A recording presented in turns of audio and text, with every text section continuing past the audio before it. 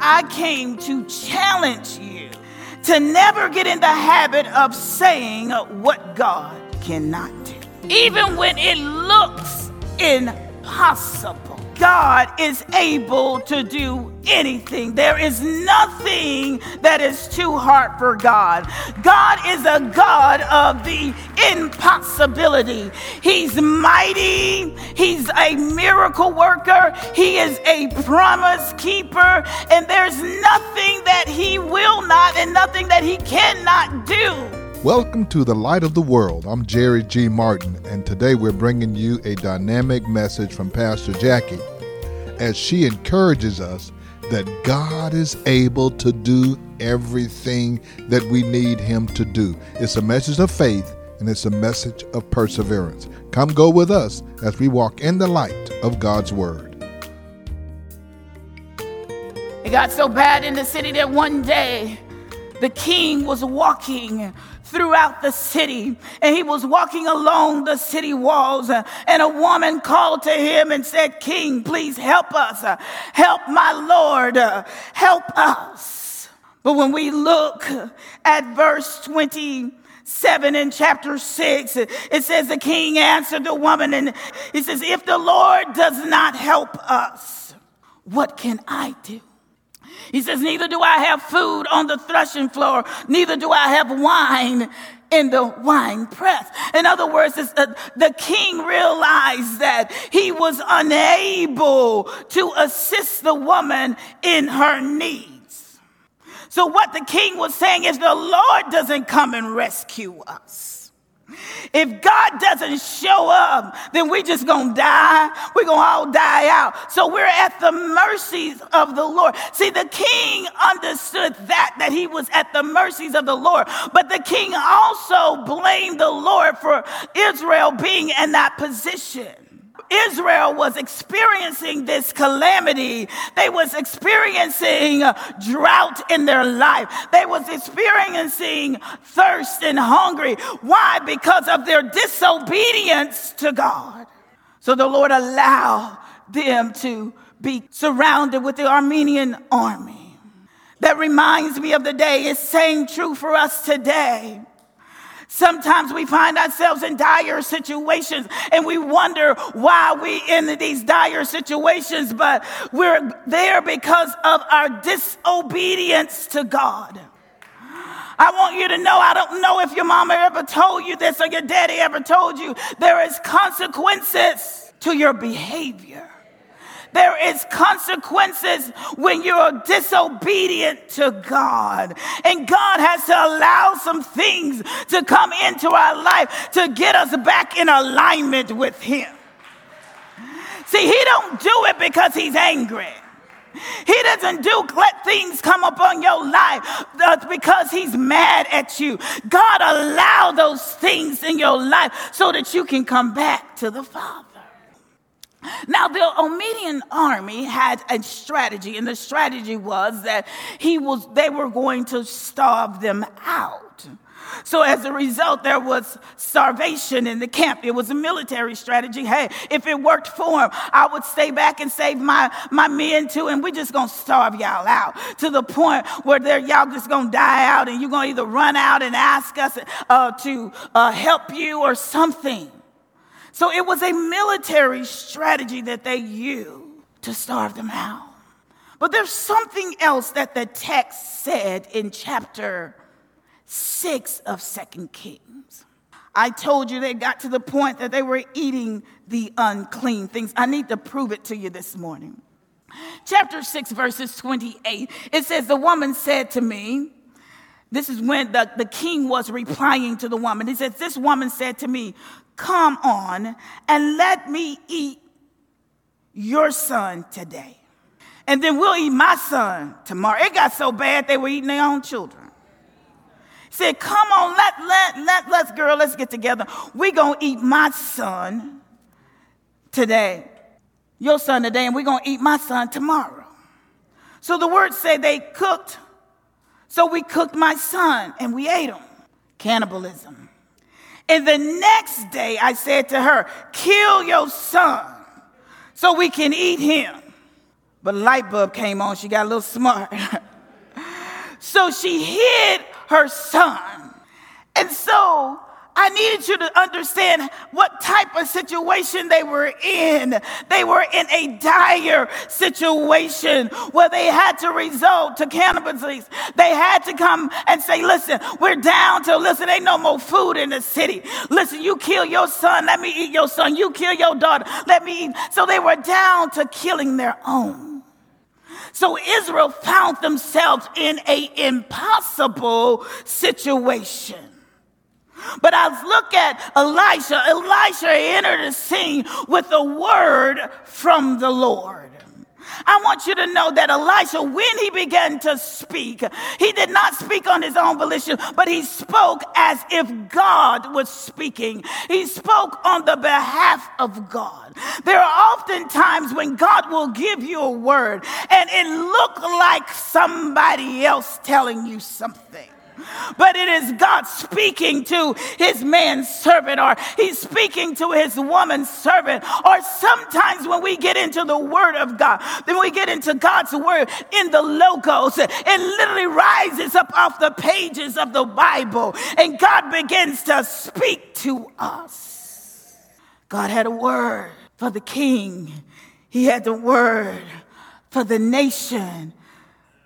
So he said this. He says, but by the time, he says tomorrow, by this time. I like God because he's so precise. What he was saying by tomorrow, things are getting ready to change. There's somebody that's in the room right now. I believe God is saying by tomorrow. By this time tomorrow, something is getting ready to change. What Elijah was saying, within 24 hours, the economic situation in Samaria is getting ready to change. There's going to be a complete reversal. He said instead of food being scarce or there be scarcity in the land, there's going to be an abundance. Amen. And the people are going to be able to purchase the food so that they're able to thrive and exist. He says by the next day, conditions would vastly improve. There's going to be good product. It's going to be available again at a substantial price. When I thought about it as I was looking in the text, something just jumped up in my spirit. I said, Lord, help us with the eggs, Jesus. Help us. Help us this time tomorrow. Let the egg prices go down. I said, God, we in dire need of some eggs. I have a son that's at home with me right now, and he's all buff, and he works out every day, and he eats about 4 eggs a day, and I'm like, son, we might need to ration these eggs. Can you cut it down to 2? But I believe God's going to help us in the end. But as we look at the text, we see doubt begins to enter. See, the assisting officer of the king, he had to see. It was just so impossible that his mind could not even conceive what the prophet said. He said these words, this couldn't happen even if the Lord opened up the windows of heaven. He said, this is impossible. So even if God himself makes windows in heaven and open up the windows of heaven, how could this be? So the king officer doubted the prophecy. His doubt was based on several false premises. Oftentimes we do the same thing. When God gives us a word, we say, well, I don't know if God's going to be able to do that. We begin to doubt the words of the Father. He relied on several false premises. Number one, he doubted the power of God. If God willed it, certainly God can open up the windows of heaven. And even if he opened up the windows of heaven, from heaven, he could drop down food to the hungry. He could give food to the besieged city.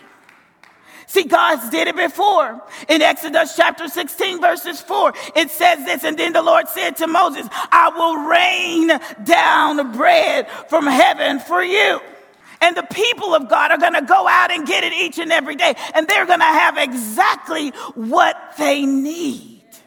So he did not recognize the power of God, that God was all powerful, that God was able to do anything, even if it looks ridiculous in your eyes.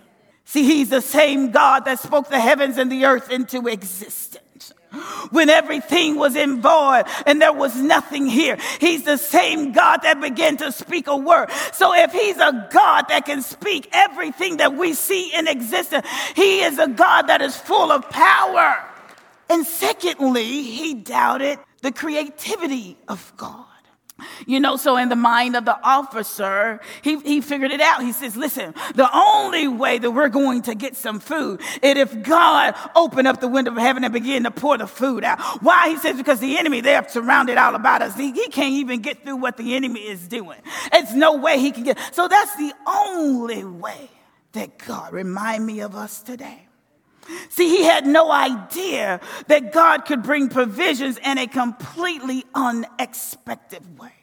See, oftentimes our faith is broken down in that way. Why? Because we don't expect God to do what he says that he's going to do, or we expect God to come one way when God's going full circle and going another way. See, some of you said already, God hadn't answered my prayer, but I guarantee you that God has already begun to answer your prayer because you're expecting God to show up in one way and he's coming another way.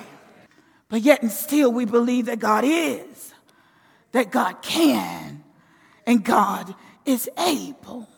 So when the unexpected pain and difficult circumstances comes in our way, when it makes its arrival upon the scene of our life, we have a choice to defeat it by acknowledging that God is able. He is able to make a stand.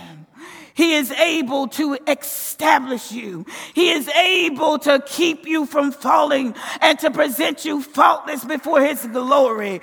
God is able to make all grace abound towards you. God is able to build you up. God is able to subdue all things. He is able to do exceedingly abundantly above all we can ask or think. He is able to save us to the uttermost. In other words, take the limitations off of God. The God we serve, he is able. I'm not here talking about Buddha that sits up on a statue that can't show up when I need him, but I'm talking about the King of Kings and the Lords of Lords, the God that is able to show up on the scene to minister to you at the point of your need. He's able. This is Jerry G. Martin, and thank you once again for joining us as we have brought the Word of God to you, and we are hopeful that your life has been enriched and that you have been encouraged. It is such a privilege to come to you no matter where you are. You may be in your home or your automobile or your place of business. If you would like to hear today's message again in its entirety, you can do so by going to our podcast at The Light of the World Daily with Jerry G. Martin. Again, that's The Light of the World Daily with Jerry G. Martin. You can also join us on our website at lowcf.org. Again, that's lowcf.org. And as always, I invite you to be our guest at The Light of the World. We meet each Sunday at 10 a.m. at 16161 Old Humble Road. If you're in Atascocita, Kingwood, Summerwood, Fall Creek, North Houston, Northeast Houston, you're in our neighborhood. Come and be our guest. I want to remind you that the Beacon Christian Bookstore is located right here on our campus. Almost every Christian bookstore in our city has closed, but we have an inventory of Bibles, communion supplies, Sunday school books, offering envelopes, study materials, or whatever you might need. Call the Beacon at 281-441-2885. Again, that's 281-441-2885. Now for the Light of the World, this is Jerry G. Martin saying, may the Lord our God richly bless you, and we'll be with you again next time.